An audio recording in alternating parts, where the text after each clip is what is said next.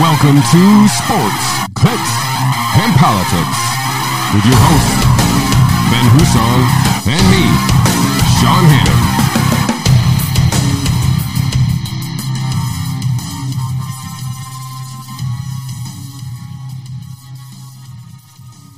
Welcome to episode 28 of Sports, Clicks, and Politics. I am Sean Hannon, joined as always by Ben Husong. Mr. Husong, congratulations on your team victory yesterday. I see you wore your cheerleading outfit. It's Victory Monday, baby. Victory Monday. Congratulations. Thanks. Looks It's a very good game. Yeah, it was a fun game. It was a fun game. I mean, it was ugly early, but more defense, I think, actually played better and then kind of moved around. But it was, entertaining. Yeah, it was a very odd game for the Bills. The defense carried them. They didn't do well in the first half, and they actually scored in the third quarter. So it was nothing you'd expect from a normal Bills game that we've come to know and love, but it was a lot of fun. But a win is a win is a win. Win is a win is a win. That's it. And so it kind of, without getting too far into the NFL right away, kind of puts the Chiefs in driver's position for that first seed and kind of sets them up to repeat, really. So I think that's kind of going to be the narrative. Can anybody knock off the Chiefs going forward, yeah?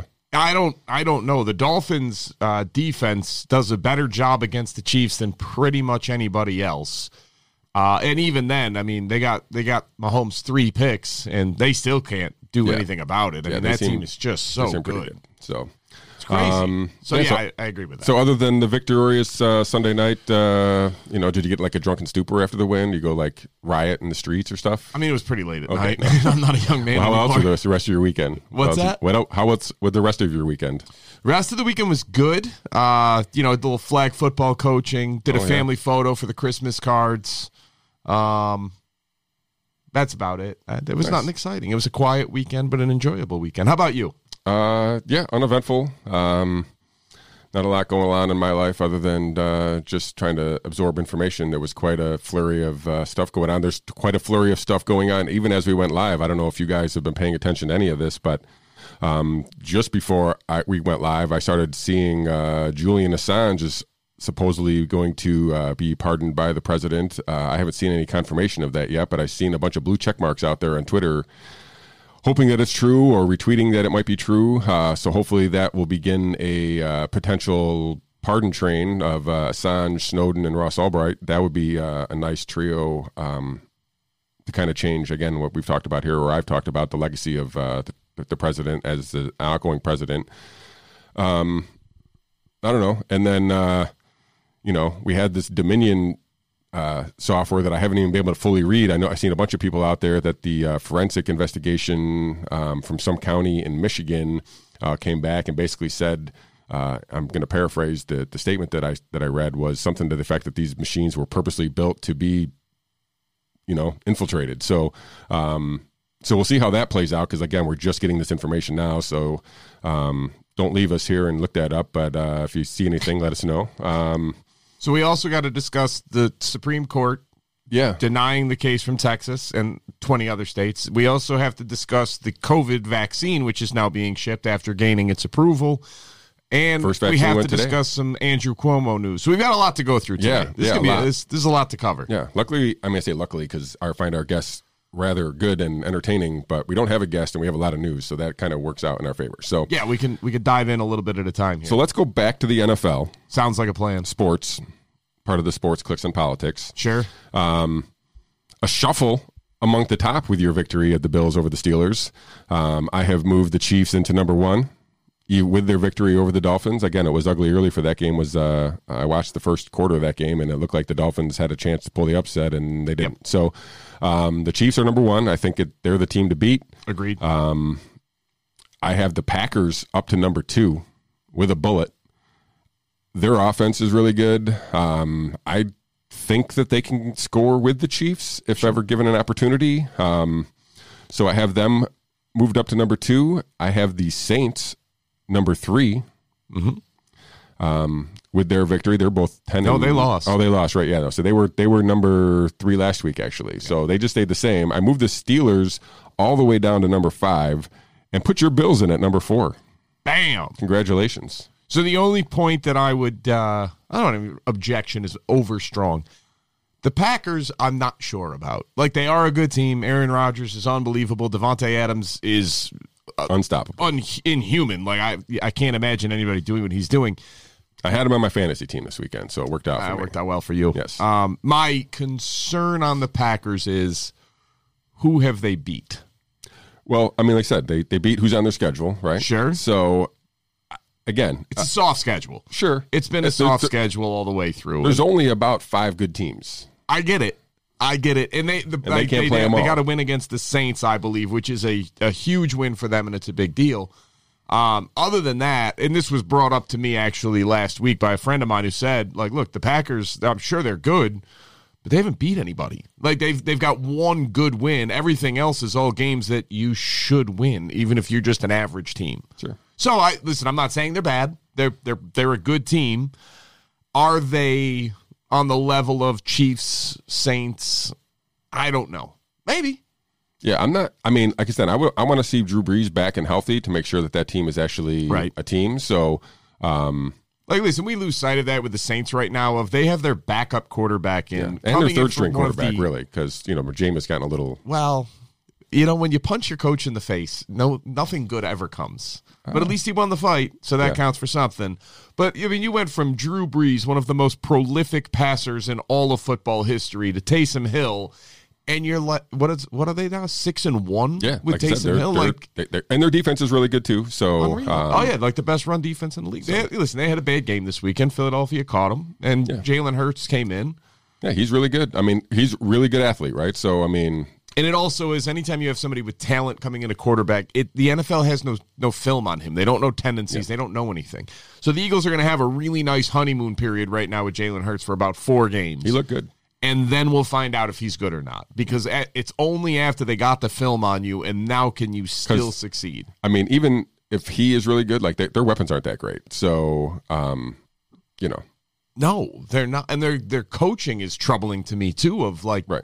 So he might be, if he wins in spite of the lack of players that he has at the skill position player, I don't know. He looked good. He looked like a guy who wasn't overwhelmed by the moment at all. Zero, like immediately took the reins and was like, this is my show and I got it, and played like it. So it was fun. Like I said, it was good to watch. I watched not too much of the other games around here, but I don't know. Like I said, I moved the Browns out of the top 5, but they play tonight, so they're playing the Ravens. That should be a good game. It'll be fun for me to watch. That'll be an exciting one. The AFC looks pretty loaded, to be honest with you. I think the Chiefs are the team to beat, but the next 4 or 5 teams are all pretty good. They probably are just as good as the Saints and Packers. They just play each other more often in the AFC than they do. There's just not many good teams in the NFC right now. So, but another successful week of the NFL. Any single performances stand out other than your Bills? The Dolphins are much better than I thought they would be this year. Tua is good, too. The Jets, after that glimmer of hope last week against the Raiders, reminded everybody that they are, in fact, the worst team imaginable. Yeah. Just getting steamrolled by the Seattle Seahawks. They'll be rebuilding. So I think all the Jets fans know it, though. Listen, and that's all well and good. I don't think anybody really cares as a Jets fan this year. This year's a lost cause. It's done. Yeah. It's over. It's been over from the beginning. You never had a chance. Yeah. Adam Gase has to go, and they should stop hiring him as a head coach. He's not a good head coach. Just let go of that dream. Apparently, Greg Williams being fired wasn't the savior to the Jets season that it was hoped to be. Well, that was a move that, pretty much you got to do something, kind of like the government. You don't even got to do something. Like, everybody knew what that was. This is Greg Williams. He blitzes all the time. He goes zero coverage, go after the quarterback on Hail Marys. It's not the first time he's done it. No. That's his track record. Yeah. You knew who he was. Yeah. But all of a sudden, you lose the one game out of the probably 15 to 16 that you're going to lose this year. And you went, we just can't have that. We're better than that as an organization. No, you're not. That is who you are as an organization right now. Sorry. Yeah, no, good. All right. So going right into the bottom 5. Yeah. Obviously, the Jets are number 1 because that was just an amazingly impressive loss. Even by Jet standards, that was impressive. The next worst team is the Cincinnati Bengals. When Joe Burrow comes back, they will no longer be the second worst team, but without Joe Burrow, that team is... Maybe the third worst team. Who's the second worst? I don't know. I'm just saying when Joe Burrow comes back, they'll be the third worst team. I mean, listen, they might not even be in the bottom 5. He's we'll that big of a difference maker for them. But A.J. Green remembered how to play football this weekend, so that was a plus. Yeah. After that, I have the Jaguars. I don't even care who they put at quarterback. My guy Gardner Minshew got back in the game today, and I'm pretty sure he's terrible, but my God, he's fun to cheer for. Yeah. And then I've got the Texans making an appearance in the bottom 5. I lose track of how bad they actually are. They're skill position players. They're on their 5th and 6th receivers now. I think so. Their top 4 receivers that started the season are no longer there. So clearly they. I mean, one of them was self-inflicted wound, right? So got rid of DeAndre Hopkins. So that was not smart. Good job, Bill O'Brien. Way to be. And now here you are, and they're not good. They have Deshaun Watson, so I always think they should be good, but they're not. And I don't know why I pretend like they are. Okay. And here's the reality. They suck. Sorry, but they do. Hopefully it'll be better next year. Nothing against Deshaun Watson. And then for all of you NFC East people out there, the Eagles are still in the bottom 5. Good victory against the backup quarterback, but if that's your threshold, I think that being the 5th worst team in the league is an appropriate spot for you, because ultimately if you're that pumped about beating Taysom Hill and the Saints and that's your claim, the highlight of your moment, the high moment of your season other than your tie, then yeah, you're not a good team. So hopefully they can get it worked out before next year. I think they will. Jalen Hurts looks like he's got some skill. He might be the guy, but time will tell. I don't know what's going to happen. Yeah, whatever you said. You're well done. Thanks. Where do you want to go next? We got a bunch of news stuff here. SCOTUS, Texas? So SCOTUS, Texas is an interesting case. Basically, the Supreme Court under the Constitution has the authority to hear claims between states. It's called the Court of Original Jurisdiction, meaning if Texas wants to sue Pennsylvania for something, they have to go right to the Supreme Court. They can't go to a federal judge in either state. They go right to the Supreme Court. The Supreme Court in this instance decided that it was not Texas did not have standing to sue Pennsylvania for election problems, fraud, whatever it was. I get it. I suppose that's probably right. This is where the lawyer in me does come out to say, okay, well, hang on a minute. Let's say Pennsylvania really was. Let me back up another step. Every state is free to run its elections however it deems fit. It's left up to the states to run their elections however they want. It's not federal territory. It's not federal jurisdiction. Every single state gets to determine how that goes. The flip side is, obviously it all, especially a presidential election, it does all interact. It matters. What happens in Pennsylvania affects Texas, et cetera, et cetera. So if Pennsylvania, and I'm not saying this is what happened here, but this is me going down the so-called slippery slope. If Pennsylvania basically did run a election, Pennsylvania's a bad. Let's say New York is running. Everybody's on board. All New York electoral votes are going to go to the Democrat candidate. We already know that. That's fine. But they did it illegally. They did it in a way that was violation of other constitutional rights, but nobody in New York really cared because that's how they wanted it anyway.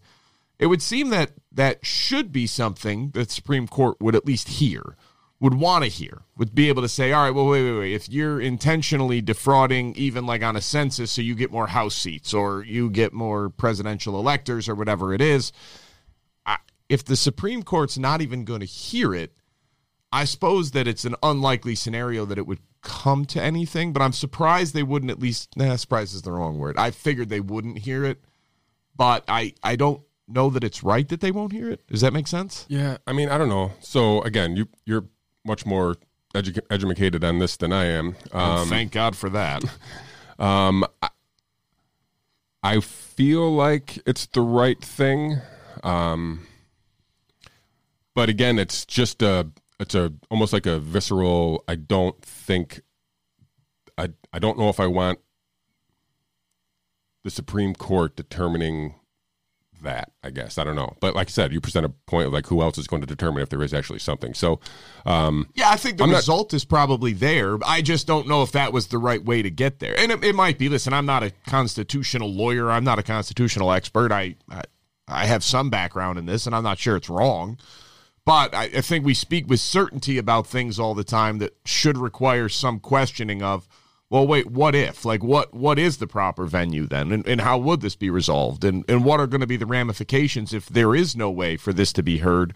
Should we change the rules around so that it can be? Should we have a legislature? They won't. Don't get me wrong. The legislature doesn't actually do anything. I don't know. But it is what it is, and I think that was the last shot. Now, this coming on the heels of the Dominion, which I have not looked into this whatsoever. Yeah, nor have I. Like I said, I read one statement by one reporter. Like I said, it was very minimal, but it was breaking like just at noon as we were going on. So we'll look into that further. And that's the thing of, you and I talked about this before, of there's a lot of things that are very weird about this election, and the voting systems being connected to the internet is troubling. That should not ever happen, ever. And it did. And why do we have algorithms on voting machines? Why is it not ones and zeros? Why can you put a USB into these voting machines and make them fully corrupted? Why were we not doing more to secure the elections? Why was this even an option? That's my issue with all of it is, look, I have no proof. Set up to fail. It was set up to, worst case scenario is all right, maybe there was no fraud. You certainly had the ability and you invited it all the way in. Right. I mean, look, this is like not just unlocking your house when you go out of town and not canceling the newspaper, but putting a sign up that says, I will be out of town with no one home and no alarm on my house for the next 10 days. Thanks. And then being shocked when you get robbed. And then putting it on social media so the whole world knows with your address, and then coming home being like, I think I got robbed. Yeah. And like I said, not if, following up with our interview from Mr. Milevsky, was it last episode? It was last episode. Yeah, it was last week. Seems so long ago because so much has happened. He had concerns with China, who basically took control of Dominion at some point in October, and the ties to Hunter Biden and everybody else that kind of went in there. And now we're finding out that Hunter Biden is under investigation and has been under investigation since 2018 by the FBI for tax affairs through the statement of Hunter Biden through the president-elect campaign made a statement through the president, basically saying that, he's aware that he just became aware that you like that picture, don't you? I do. That he's being investigated. So I find it hard to believe that he just found out that he's investigated, first of all, or that anybody else in the Biden family was not aware that he was being investigated, because it seems as though the brother was also being investigated. And so I don't know. This is breadcrumbs back to Mr. Milevsky's interview, which kind of took me back a little bit. But now he's got little breadcrumbs out there leading back to himself. So, this was not allowed to be talked about before the election, but apparently now that we're after the election and everybody can kind of come out and come clean a little bit. This seems, I smell a little bit of a controlled demolition of this candidate by its own, if that's possible, to just usher in whatever the next thing is. But here we are. Hunter Biden's back in the news. Yeah, this is crazy. Look, we've talked about Hunter Biden a lot, and I always feel the need to put this disclaimer out there. I feel bad for the guy. He's absolutely a drug addict. He got hooked on crack. He's had, I can't say it's been like a terrible life, because the guy's basically American royalty at this point. The stuff that was on that computer is troubling. I mean, very, very troubling. Like what they have videos of him doing, what they have data of him doing. And like, that's why when this came out and everybody was like, there's no way that he would just leave it in a shop or whatever. I was like, all right, fine. But even if that's the case, it's still there. This is still here. And then you've got eyewitnesses saying that there's illicit dealings. And my favorite defense to that one was, well, no, it wasn't on his tax return. Exactly. Hence the tax evasion. That's voluntary information, what you put on there. And if you're not putting your equity interests in your own name, you're probably not claiming them on your taxes either. Like, that's the worst defense ever.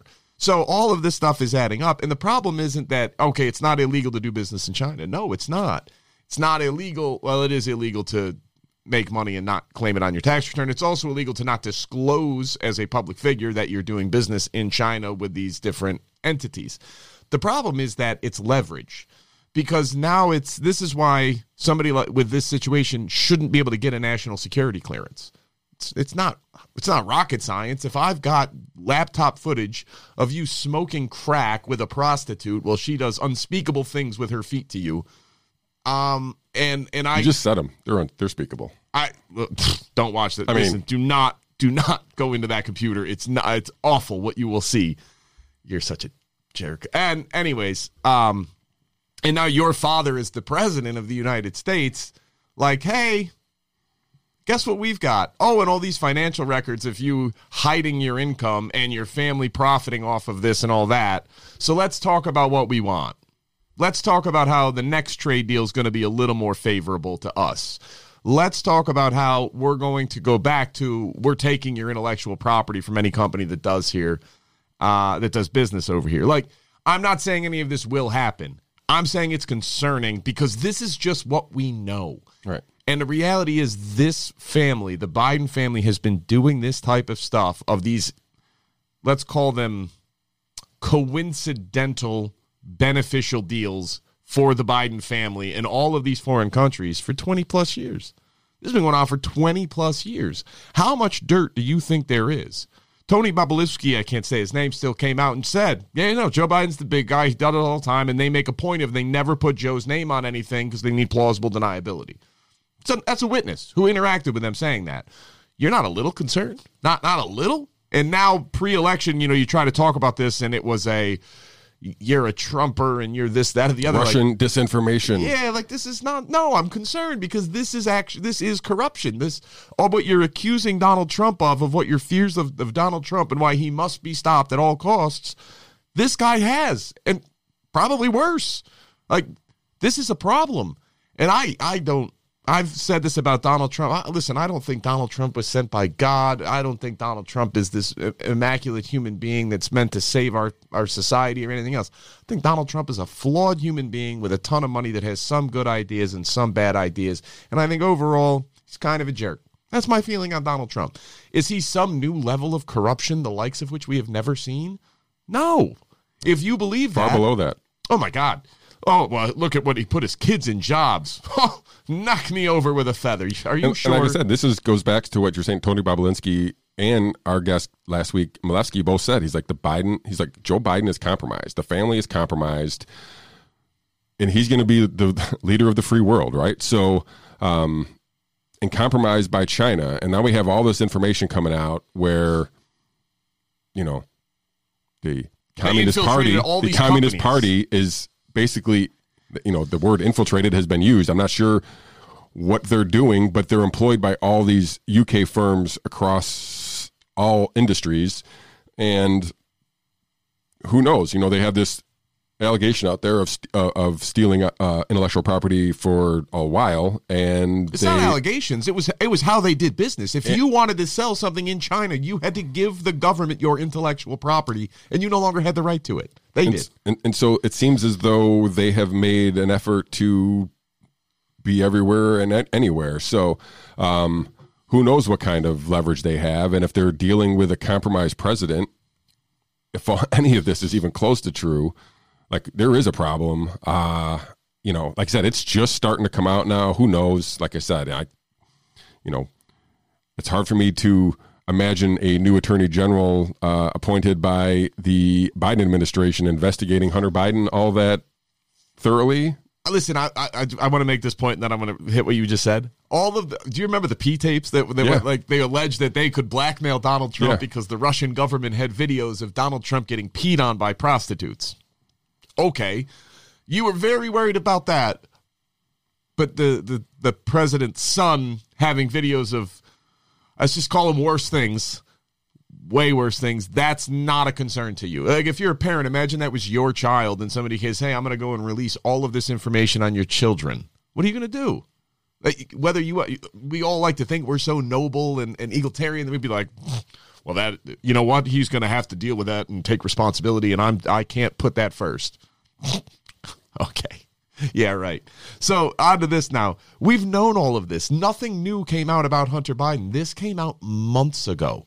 This came out months I mean, ago. half the country didn't know it came out months ago. That's incredible to me. Like, nothing new was discovered. We had access to the hard drive. We had access to these records. Tony Bobulinski came out pre-election and made these allegations public with corroborating evidence, with multiple phones, email streams, and everything else, willing to go on the record. No denial from the Biden camp. No denial from the Biden camp. What was the guy's name in prison who gave access to his Gmail account?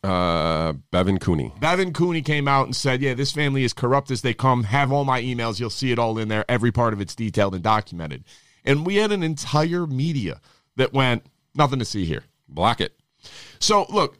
The New York Post had their Twitter account locked for weeks because they wouldn't take this article down, basically full of facts. Yeah, and they said, well, we couldn't figure out how you verified it. You let all this stuff stay up on the Russian campaign that turned out to be false with no problems with how that was vetted or sourced. And like all of this other stuff that, look, I would much rather you don't block anything. Let it all come out and let's see what's true. Let's see what's false. I don't care. Look, if Trump is getting peed on by Russian hookers and they have video of that, yeah, no, I think we should know that as a society so we can make decisions accordingly. I'd rather have all these facts. My issue with this is, look, I don't want to be a conspiracy theorist. I don't want to say like, hey, there's this big overarching, the Communist Party is infiltrating everything and they're spreading. None of that. I don't care. I do, but I don't know. I can't prove any of that. Here's what I know. I know that if this came out and it was Donald Trump's son that had all of this out, it would not have been covered up by the press. Every single person would have known about it. And it's different. And I also don't understand why. How did Joe Biden do this? How did Joe Biden get this much good fortune and good luck? Why is nobody at all curious about how for the last 20 years, the Biden family has come into untold wealth by getting, I don't want to call them illegal, getting unethical contracts from the government, from the State Department, and from foreign governments, all for the benefit. And you don't think Joe Biden had any benefit to that? You don't think he had any financial like there's a text message between Hunter Biden and somebody else where they said, I won't take 50% like dad does. And you're not even like the press didn't feel like that was worth covering.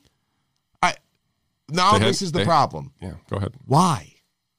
What is it about? Who is controlling? Who is making these decisions? Who is the one saying yay or nay? Go back to the Jeffrey Epstein stuff. Why is this not being covered? Why are people not talking about this on every single talk show that pertains to cover politics? Why are we not talking about this? This is troubling. We've talked about it at length on the show. We're nobody. Listen, I don't have a hat in the ring here. I don't have a peg in the game. I can't remember the expression right now. Sure. I don't have a horse in the race. How's that?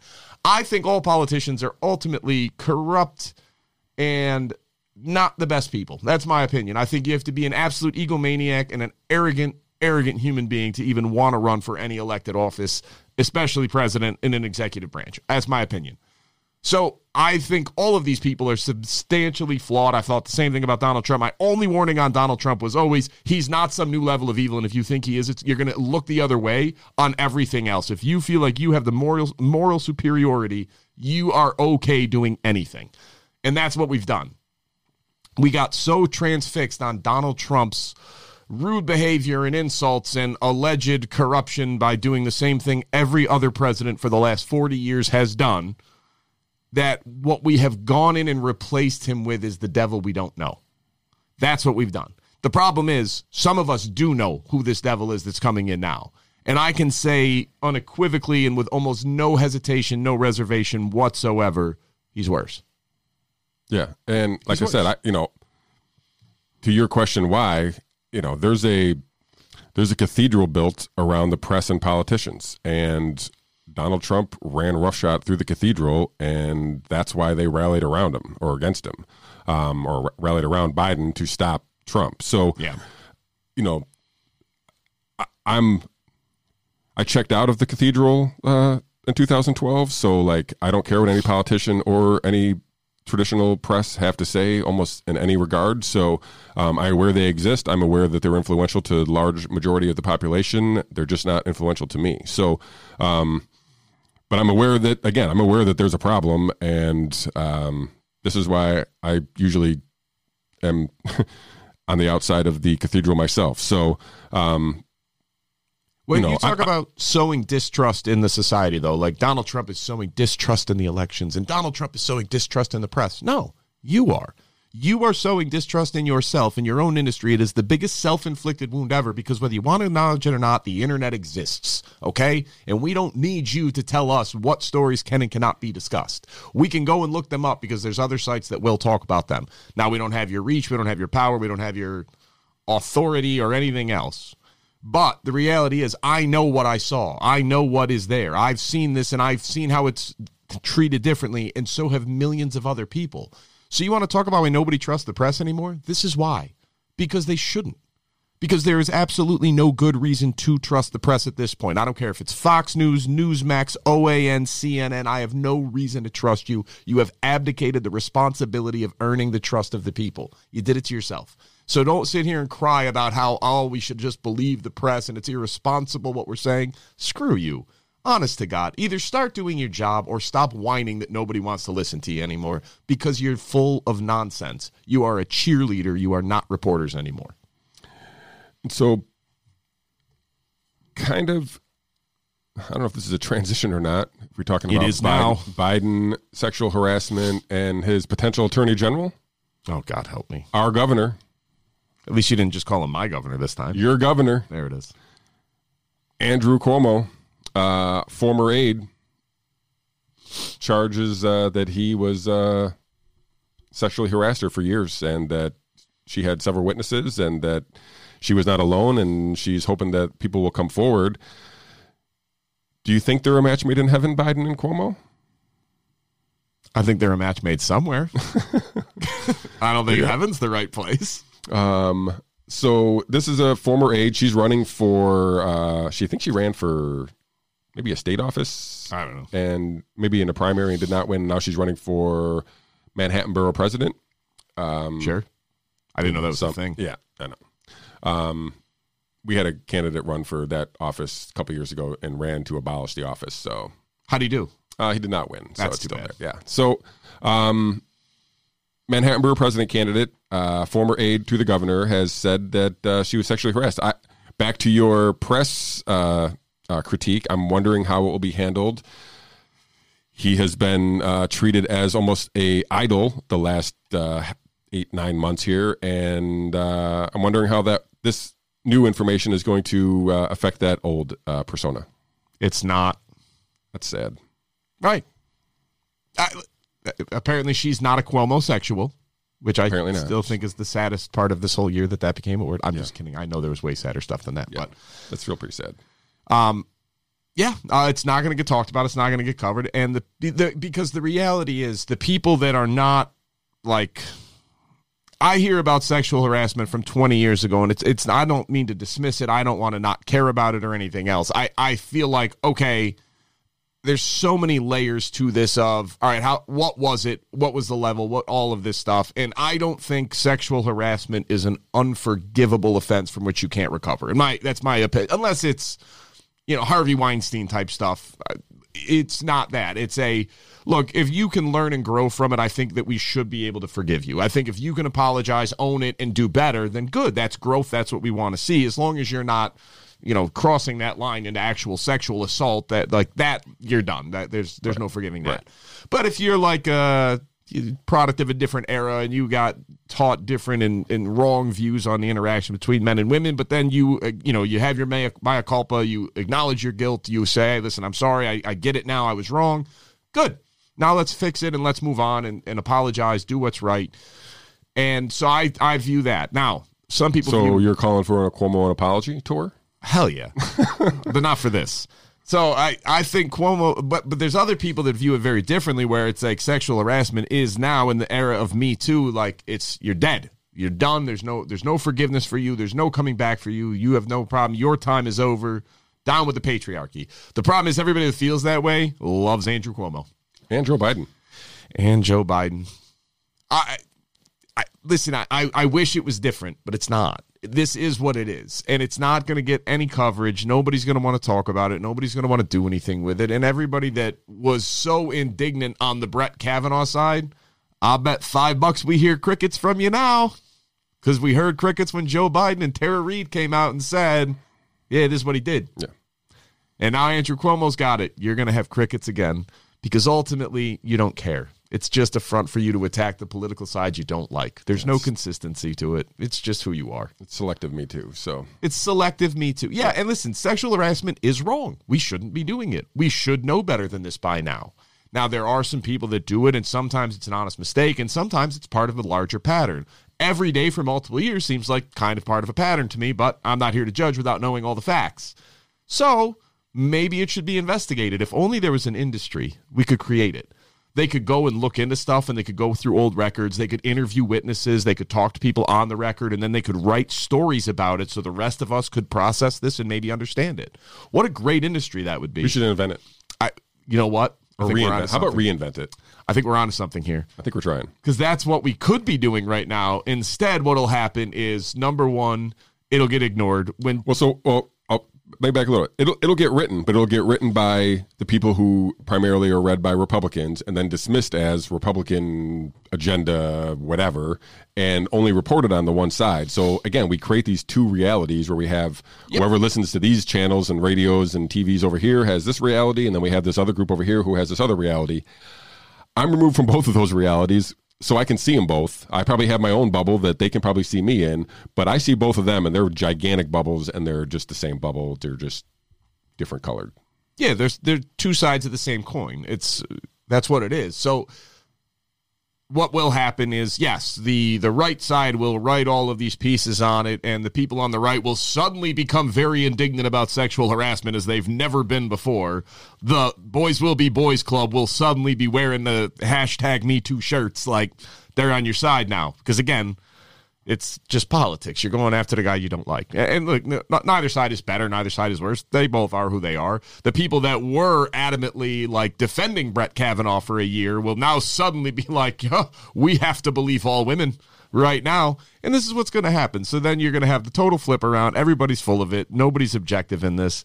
And so then in the papers that are pro Andrew Cuomo, you'll start getting not outright attacks on this woman, but you'll get some articles that'll undercut her credibility and make it seem like she's just trying to build politics. And this is the classic script. You don't want to come out and attack her, because then even the most ardent people on your side got to come after you. But you can release articles that kind of show like, oh, well, she's really just trying to get in office. And what if that's what it was? But we're not saying that. You're saying it without saying it. So this is going to be much ado about nothing. Everybody. Do you think it affects his appointment for a potential AG position? No. So are you rooting for that? You're so funny. Kinda. Listen, I the one hand, no, because I don't want to reward people for doing awful things. This is my fear, is that they're going to, if he becomes AG, like he controls who's investigated within the federal government, kind of, right? So that doesn't seem like a good person to be in charge of the hen house. I can't think of a worse person than him. He would just Hunter go Biden. Settle vendettas. Well, Hunter Biden would be better, because at least you'd be like, what is he doing? Every now and then you'd have some funny stories. Andrew Cuomo is a politician, and I mean that in every insulting sense of the word. It is who he is to his core. He grew up in this. He lives this, he dies this, and it's New York politics. It's pay to play, it's holding grudges, it's vendettas, it's using people and then getting rid of them all in the name of personal advancement. He is who he is. He's pretty good at it, actually. I'm not... One of the best. Well, absolutely. He's exceptionally good at it. I don't think he's going to take the position, although if he probably should. Selfishly, I want him to get the hell out of New York State. Truly, he is awful. And the problem that makes him so awful is the number of people that so blindly support him. And even people like, I'm not going to name names here, but mid-level people that are in charge and in office, they have to kiss the ring. They can't do anything else. Like, even if you looked at everything and said, wow, he's really screwing this up, you can't say anything. Because if you do, he'll cut off your funding, because that's who he is as a human being. You come out and say, hey, the nursing home executive order probably did cause a lot of deaths that we should be accounting for, and we need to change our strategy. The orange zones don't make sense because restaurants are not spreading this virus, so we really don't need to do this anymore. Guaranteed in a year you lose your funding, and then our immaculate, wonderful press will give you no coverage on it whatsoever, and nobody will care. But it'll be your fault as the next level county leader when you lose all your funding and now you lose office. Yeah. You got to see the latest episode of the Pod Cuomo today, where you got to vaccinate a nurse in Queens, I believe. That's exciting. Rolled out the vaccine today in New York. Good. Are you? Have you made your appointment yet? You're funny. No. I have not. Did you sign up your kids for the trial at Upstate? No. No. God. Because they're not old enough? Well, they're not, thankfully. But even if they were, you should have started early. No chance at all. Listen, all right, let's talk vaccine. Okay. I think I know where you stand on this. My own opinion on this is well-documented territory. I believe the vaccine is probably safe, and I believe it is probably effective. I do. I'm not telling anybody not to get it. I'm not saying like it's evil or whatever else. I will not get this vaccine, nor will my children. There is no chance. And the reason is pretty simple. Of it's developed by these pharmaceutical companies under the guise of and under the eye of the government, yes. But speaking of industries that have no business being trusted, pharmaceutical industries deserve no trust whatsoever, because ultimately they will absolutely let you die if it is in their financial interest to do so, and there is years of evidence to support that. So the reason I won't take this vaccine is quite simple. Number one is the pre-existing immunity in the community as a whole is over somewhere between 20 and 60% of the population has pre-existing T-cell immunity and cannot spread this. All these models that were based on all these millions of people dying operated under the assumption that we had no immunity to this, and that has been definitively proven false. We do have pre-existing immunity to this. Large numbers of our population do. Okay, so that's number one. And so, yeah, let's rush through a vaccine and give it to everybody, even though somewhere between a fourth and half of us already have immunity. Okay. Number two is I'm 36 years old. I'm in good health. This virus poses absolutely no threat to me whatsoever from a fatality standpoint. Yes, I could get sick. Yes, I could spread it, except as I've said multiple times, if I'm sick, I just stay home. I don't go out. I don't put a mask on and go see people. I don't do anything. If I have any symptoms whatsoever, I don't go out. So the odds of me spreading this are roughly 0.1% because I'm not going anywhere if I have any symptoms whatsoever. And yes, I know asymptomatic spread can happen, but it's exceedingly rare. So that's number two is this virus is absolutely no threat to me or my children. And the vaccine is. I don't know what the threat is. But there is a threat of side effects, and typically it's flu-like symptoms. So all right, I'm going to get a vaccine for COVID by giving myself every symptom of COVID seems odd. And the last reason is, look, I know the studies have come out and all this other stuff that says it's perfectly safe and yada, yada, yada. They said that back in 1976 with the swine flu, too. That turned out to be false, and they gave people paralysis. There are other people that will have adverse side effects to this medication. It will happen. And, okay, you can do the cost-benefit of that on your own. My bigger issue is very simple. This is really, really brand new technology. You're talking about synthetically made RNA strands that they are inputting into your body so that your body gets into the cells and your body will react. And it's not a complete strand of the RNA, and I understand that. But look, it's not quite playing God, but Mike, it's getting there. And it's incredible that we're able to do this. It's absolutely amazing. I'm blown away by the technology that we have developed. It's truly a remarkable time to be alive. But to act as if we fully grasp every potential risk and side effect that could possibly happen from this vaccine, in my opinion, is just the height of arrogance. Yes, I know, well, we're so much more technologically advanced now than we were back in the 30s or the 70s when all these other things happened. Sure, but don't you think they thought the same exact thing in the 70s? Well, we're so advanced now that we can do a lot better job. Every minute in our history is the most technologically advanced we have ever been. Think about what we will know in 100 years compared to what we know now and how different it'll be. The Anunnaki disagree. All right, let me rephrase that.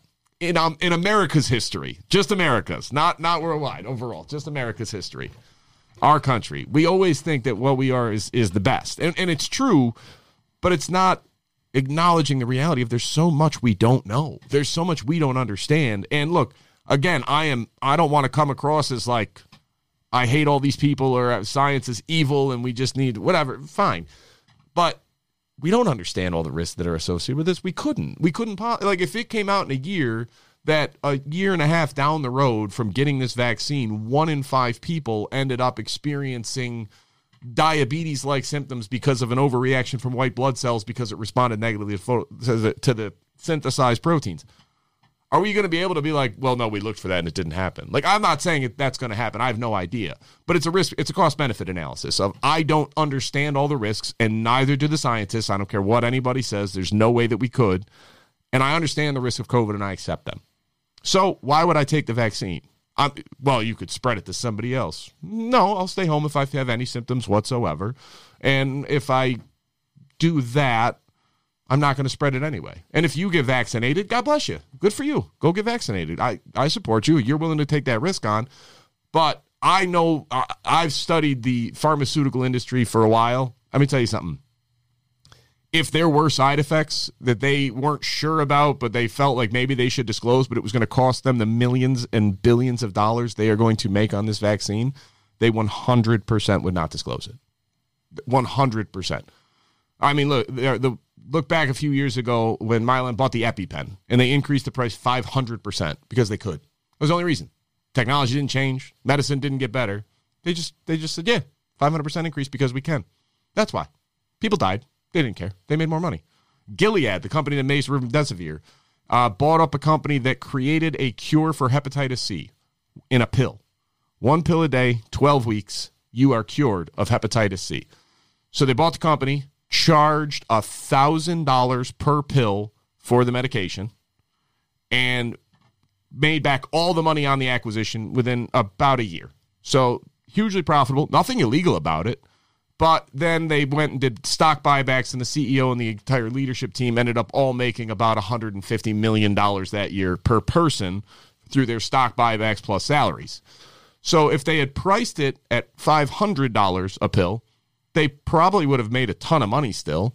More people would have bought it, and they would have saved more lives. But instead they did this because ultimately, and I'm not saying this is even like bad of them, they're a business. They're in this to make money. If they by creating incredible medicine, it's unbelievable what these companies will do. But they don't spend a lot of money on R&D. That's always their go-to excuse. They spend more money on marketing than they spend on research and development, and not by a little, by a whole lot. So the other example is insulin. Do you know how long we've had insulin? No. About 100 years. 100. Yeah, just about 100 years. The 3 gentlemen who invented insulin sold the patent to the University of Toronto for $1 each. So they sold the patent for $3 because it was more important that it become publicly available. Well, now there's about 3 companies that own the patents on insulin because they've, quote, tweaked it. So guess what they get to do? They get to set the price. Guess what they all happen to do with this competition? Their prices move in absolute lockstep. They all go up together. They all come down together. They all do the exact same thing. Why? Insulin is life-saving treatment for people. Oh, well, they're making money. So I have no trust in that industry whatsoever. I do think the vaccine is safe. I think people who take it, good for you. God bless you. If I was in a higher risk category, I would consider it more strongly. I'm not. So I'm not willing to place that level of faith in an industry, in the companies, or in the individuals who have absolutely not earned that faith. And if you feel differently, good for you. But if you're going to come and attack somebody like me and look down upon me, I'm just going to ask you, have you looked at any of the studies? Have you looked at what is actually involved in this? Have you listened to any of the doctors on the other side of the argument saying, guys, this really is not safe. This is not done well enough. We should be going way more cautiously. Have you looked at any of the studies or any of the doctors that have said, guys, COVID-19 is just not that deadly any longer, and a lot of the deaths happen because we screwed up treatment early on and we're not doing it anymore, so we shouldn't be doing all of this. If you haven't looked at any of that, maybe slow down before you tell anybody else what they should or shouldn't be doing as far as healthcare for their own body. Maybe it's not as simple as, well, you're selfish and you don't care about other people. I'm going to immunize myself for you. Yeah, I'm not taking the vaccine. I'm not going to go into all that, but the first few reasons that you laid out, I'm young enough and in good enough health I don't feel like I'm a risk. I may have already had this in January, so I feel like there's maybe a good 5, 10, maybe longer years of immunity already built up, I, do the same thing. If I'm sick, I stay home. So I do think it should be targeted to the people who are at risk. Sure. But trying to get 80% of the people with this vaccine seems ludicrous to me. It's the same thing that we keep going back to of like, nothing is risk-free. Nothing at all is risk-free. It's choose your risk. Which one do you want? You ignoring one of the risks is not enlightenment. It's not that you're somehow morally superior because you just choose not to look at that side of it. It's worse. Like, look, if you look at all of this and you accept the penalties and you accept the risks that come with lockdowns, vaccines, medicines, whatever it is. My kids all have vaccinations. I have vaccinations. Like, I'm not an anti-vaxxer, right? Like, that's not my thing. This one is too new, and the risk doesn't justify the reward to me. Yeah. That's my opinion. Everybody else gets to make their own. That's right. We hope. Well, for now. We hope. So, speaking of the Anunnaki. Oh, really? We're going in that today. That's the direction we're going in. No.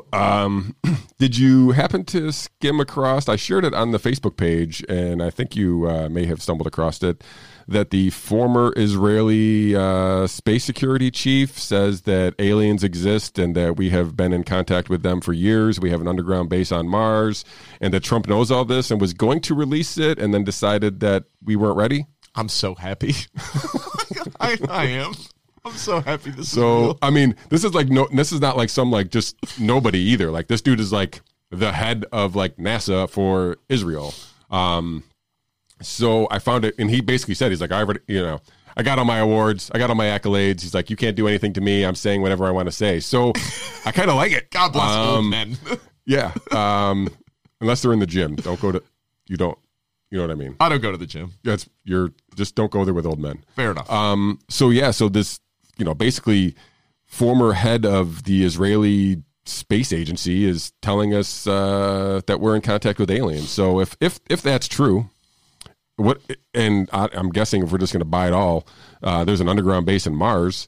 They said there's Americans there.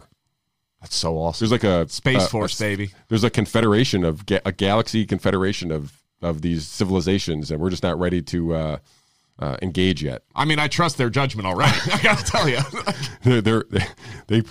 I guess they have been watching us. What's funny is I talked to my 11-year-old son about that this weekend. I told him, like, look, this guy is the head of a space agency for Israel. It's a very well-developed country that does a lot of stuff in this field.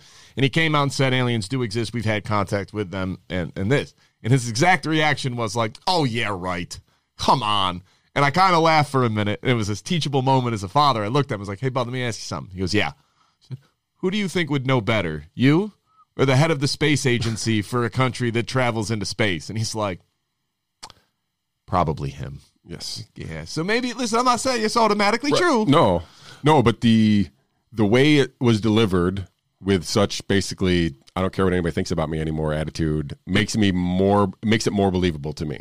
Yeah, like this guy is not looking to, maybe he's going to sell books. Sure, I don't know. Right, yeah, but I mean, he can do that now. He's like, yeah, this is what it is. I love it. And again, this is, if you want to do the math, you look around the universe at the sheer size of it, the number of planets that are out there, the odds that there is no other intelligent life across the entirety of the universe is about zero.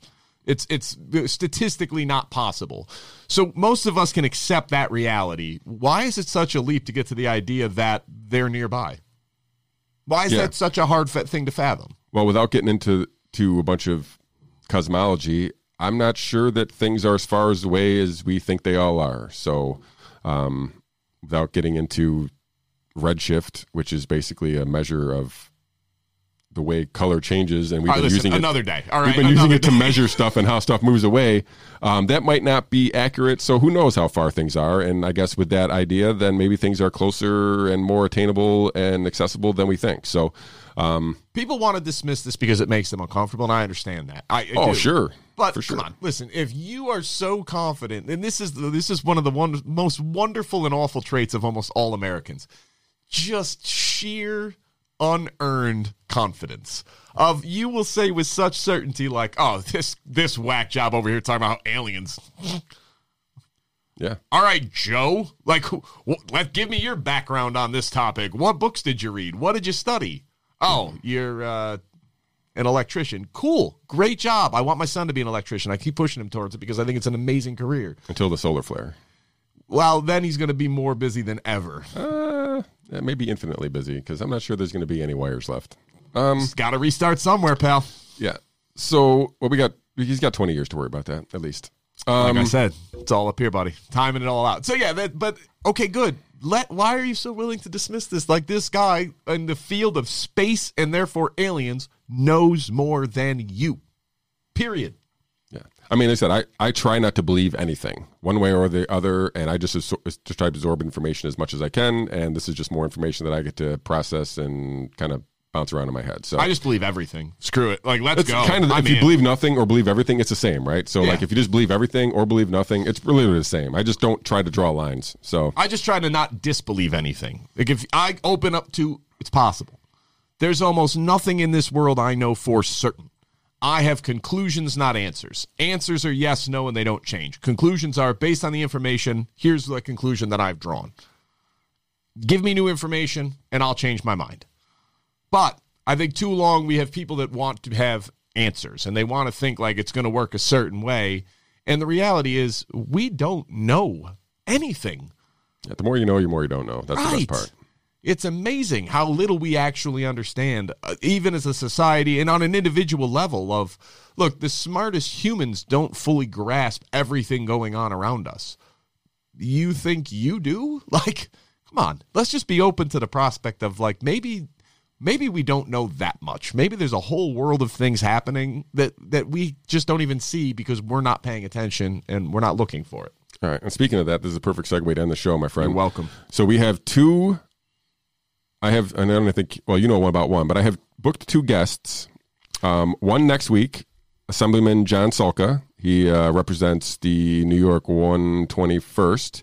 He is a 30-year vet respiratory therapist and current assemblyman. So we're going to talk about COVID response here in New York a little bit. So he has agreed to come on.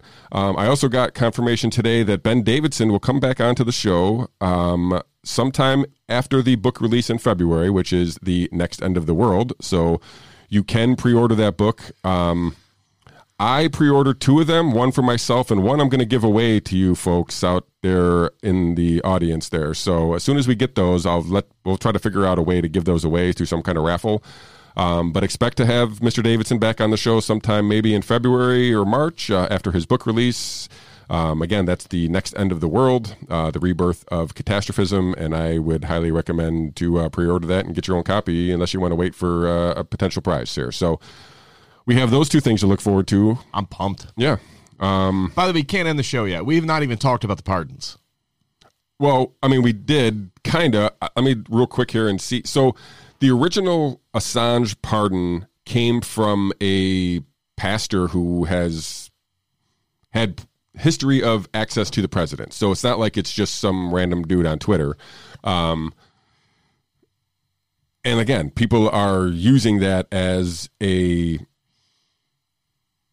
it hasn't been confirmed yet, but the rumor is out there now that the president is going to pardon Julian Assange. He seems to be in terrible health and seems to be, on the verge of being extradited to the United States to some degree and maybe charged for treason. So, if true, again, I think it's a huge step in not maybe say reshaping, but shaping the legacy of the presidency, a continued shaping. And I hope it doesn't end here. And I hope it's true. And I hope that Edward Snowden is part of that.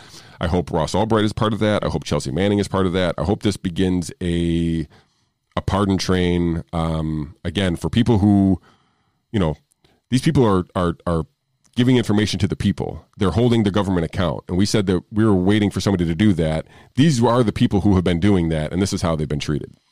Yeah, as far as Assange goes, I'm not... Sorry way of saying this. I don't know intimately what he shared or didn't share. I don't... Like, I've heard, well, it's a national security leak. Yeah, you say that about everything, though. I know Edward Snowden was 100% in the right. What he did was... needed to be pointed out that the NSA was doing that. It was unbelievable. It was unfathomable.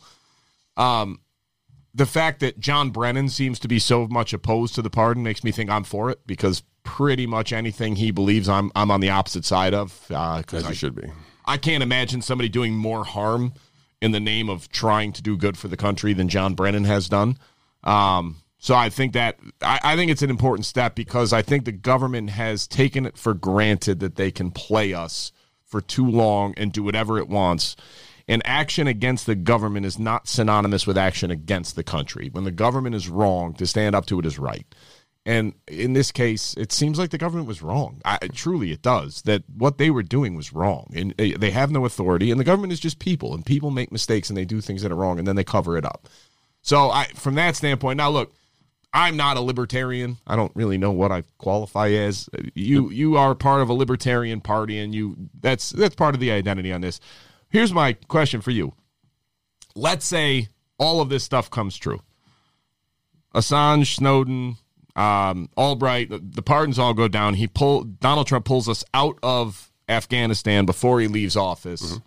and then all the other track record being what it is. What are the is Donald Trump the most libertarian president we've had this, let's say, in the last 100 years, if this all happens this way? Quite possibly. I've seen arguments made to that exact fact that Donald Trump has been the most libertarian president. Listen, I clearly can point to things that are very non-libertarian, starting with tariffs and whatnot, whatever. There's things that I can point to along the way. But if you're going to break down individual, accomplishments, then there's a lot of libertarian, especially if this all goes down. I mean, listen, if he pulls troops out of Afghanistan, that alone is the most libertarian accomplishment in the last 20 years. Sure. Clearly, right? So he could be that for sure. I'm not sure that he is that now. There's an argument to be made that he has. There has been argument made that he is now already. But if what you're asserting happens, where Assange and Chelsea Manning and Snowden and Ross Albright are all pardoned and he pulls troops out, then I would grant him that title. Even though he's not libertarian, I would just say he's accomplished the most libertarian. He has the most libertarian accomplishments, I guess. How about that? Okay. I was just curious. Yeah. Again, I kind of echo some of the stuff you said. Like, I don't think he's a great human being. And again, he's not libertarian policy. He's not doing things that I would ask for out of a politician, but he has done some things that I think are commendable. I think, and if this happens, then this would be the most commendable. I think the bar for libertarian over the last 20 years is unthinkably low, because we just have gotten so far away from that. For sure. My thing on Donald Trump, listen, I'm pretty old fashioned when it comes to the president. Like, I didn't like when President Obama didn't wear a tie. Okay, that's me. That's who I am as a person. So do you ever wear shorts on the golf course? Do I ever wear shorts? Of course I do. I'm not the president. I'm nobody. But if you're the president, you're the president. Tiger Woods wears shorts on the golf course. What's that? I said Tiger Woods wears shorts on the golf course if it's not a tournament. Good for him. He's not the president either. It's different. It's a leisure activity. But you're buying into the cathedral. If you're the president, I think that it's different. And that's why Donald Trump, the all caps tweeting, the name calling, the making up nicknames, all of this stuff, I can't even express to you how much I hate it. I just can't stand it. It's childish. It's beneath the dignity of the office, if such a thing still exists. It's beneath what I want the dignity of the office to be. In reality, no person has lived up to that level of dignity of the office in my lifetime, probably, and never will. Right, and never will. You should remove that. But I want them to. I want them to shoot for it. I want them to view it that way, and they don't. So, okay, fine. My point on Donald Trump has always been he is like everybody else. He has good qualities. He has bad qualities. He's going to do some things you agree with and some things you disagree with. It's what it is. So the idea that everybody lost their mind of, like, I've never seen this level of vitriol to a politician, and people just felt so entitled to be like, hey, look, if you don't realize that this man is the gravest threat to the security of our country, then you're an idiot. I'm sorry you just started watching politics 4 years ago. Some of us have been following it a long time, and we can tell you most assuredly this isn't new. Yeah. Welcome to the game. It's awful. Now you get to watch it with the rest of us. The problem is they're going to tune back out. That's what really the tragedy of all of this is. And I literally had a guy on that I was debating or discussing this on social media with an old friend of mine.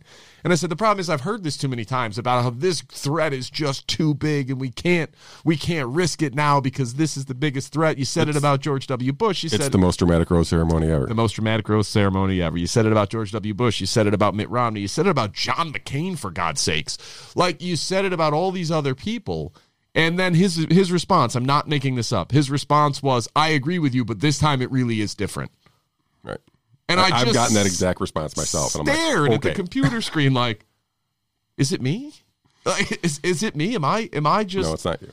Like, you don't see the disconnect here of like, again, well, this time is just so different. No, it's not. Yeah. Stop giving Donald Trump that much credit as if he's... Listen, Donald Trump is not playing four-dimensional chess against anybody, but he's also not a moron. He's a pretty smart guy who has very good instincts. That's what he is. And he's impulsive, he's overreactive, and he's overly sensitive to criticism and insult. These are all accurate statements about Donald Trump. It doesn't make him the devil. It doesn't make him the savior. It makes him a human being that has a tough job, and he does some things good and some things bad. And in some ways, he's been a great president, and in some ways, he's an absolute sack of shit. Excuse my language. It is what it is. So take it for what it's worth, and let's try to be a little bit better the next time around. And if you were so indignant about all the corruption and all of the threat to democracy that Donald Trump was, if you're going to be at all a genuinely true person, you better have the same attitude under Joe Biden, because it ain't better. It's not at all, and start looking into this stuff because it's worth knowing ahead of time. And I'm telling you right now, what is in that man's past and what is in that man's track record is concerning, to say the least. Yeah. Well, I will say that we should all be paying attention to see whether or not the four-dimensional chess master Donald Trump pulls off his executive order on December 18th, which is the 45 days from Election Day executive order that he launched in 2018. Oh, yeah, that's right, that he can claim a national security measure because the elections have been compromised by a foreign entity. So, oh God, what a sweet time! So we got 4 days to make sure. I don't think I'm up for this one. I'm going to Sweden. So, well, congrats. I'm done. Sweden. I can't do this anymore. So, all right, everybody. So tune in next week. We'll have Assemblyman Salka on to talk COVID and COVID response out of the governor and all things, and maybe we'll talk a little respiratory stuff too. So, since that's his area of expertise. Yeah, let's talk respiratory stuff. Way to draw the crowd in, Sean. Well, we are in the middle of a respiratory pandemic, supposedly. So I'm just all I know is I'm stocked on toilet paper, so I am prepared. Excellent work. Thanks. All right. On that note, we'll see everybody next Monday. Thank you for tuning in. Please share, like, and subscribe, and spread the word about the show. And thank you all for tuning in. Thank you, Mr. Husong, for your presence. Can't thank you enough. It's been a pleasure. Thanks, guys.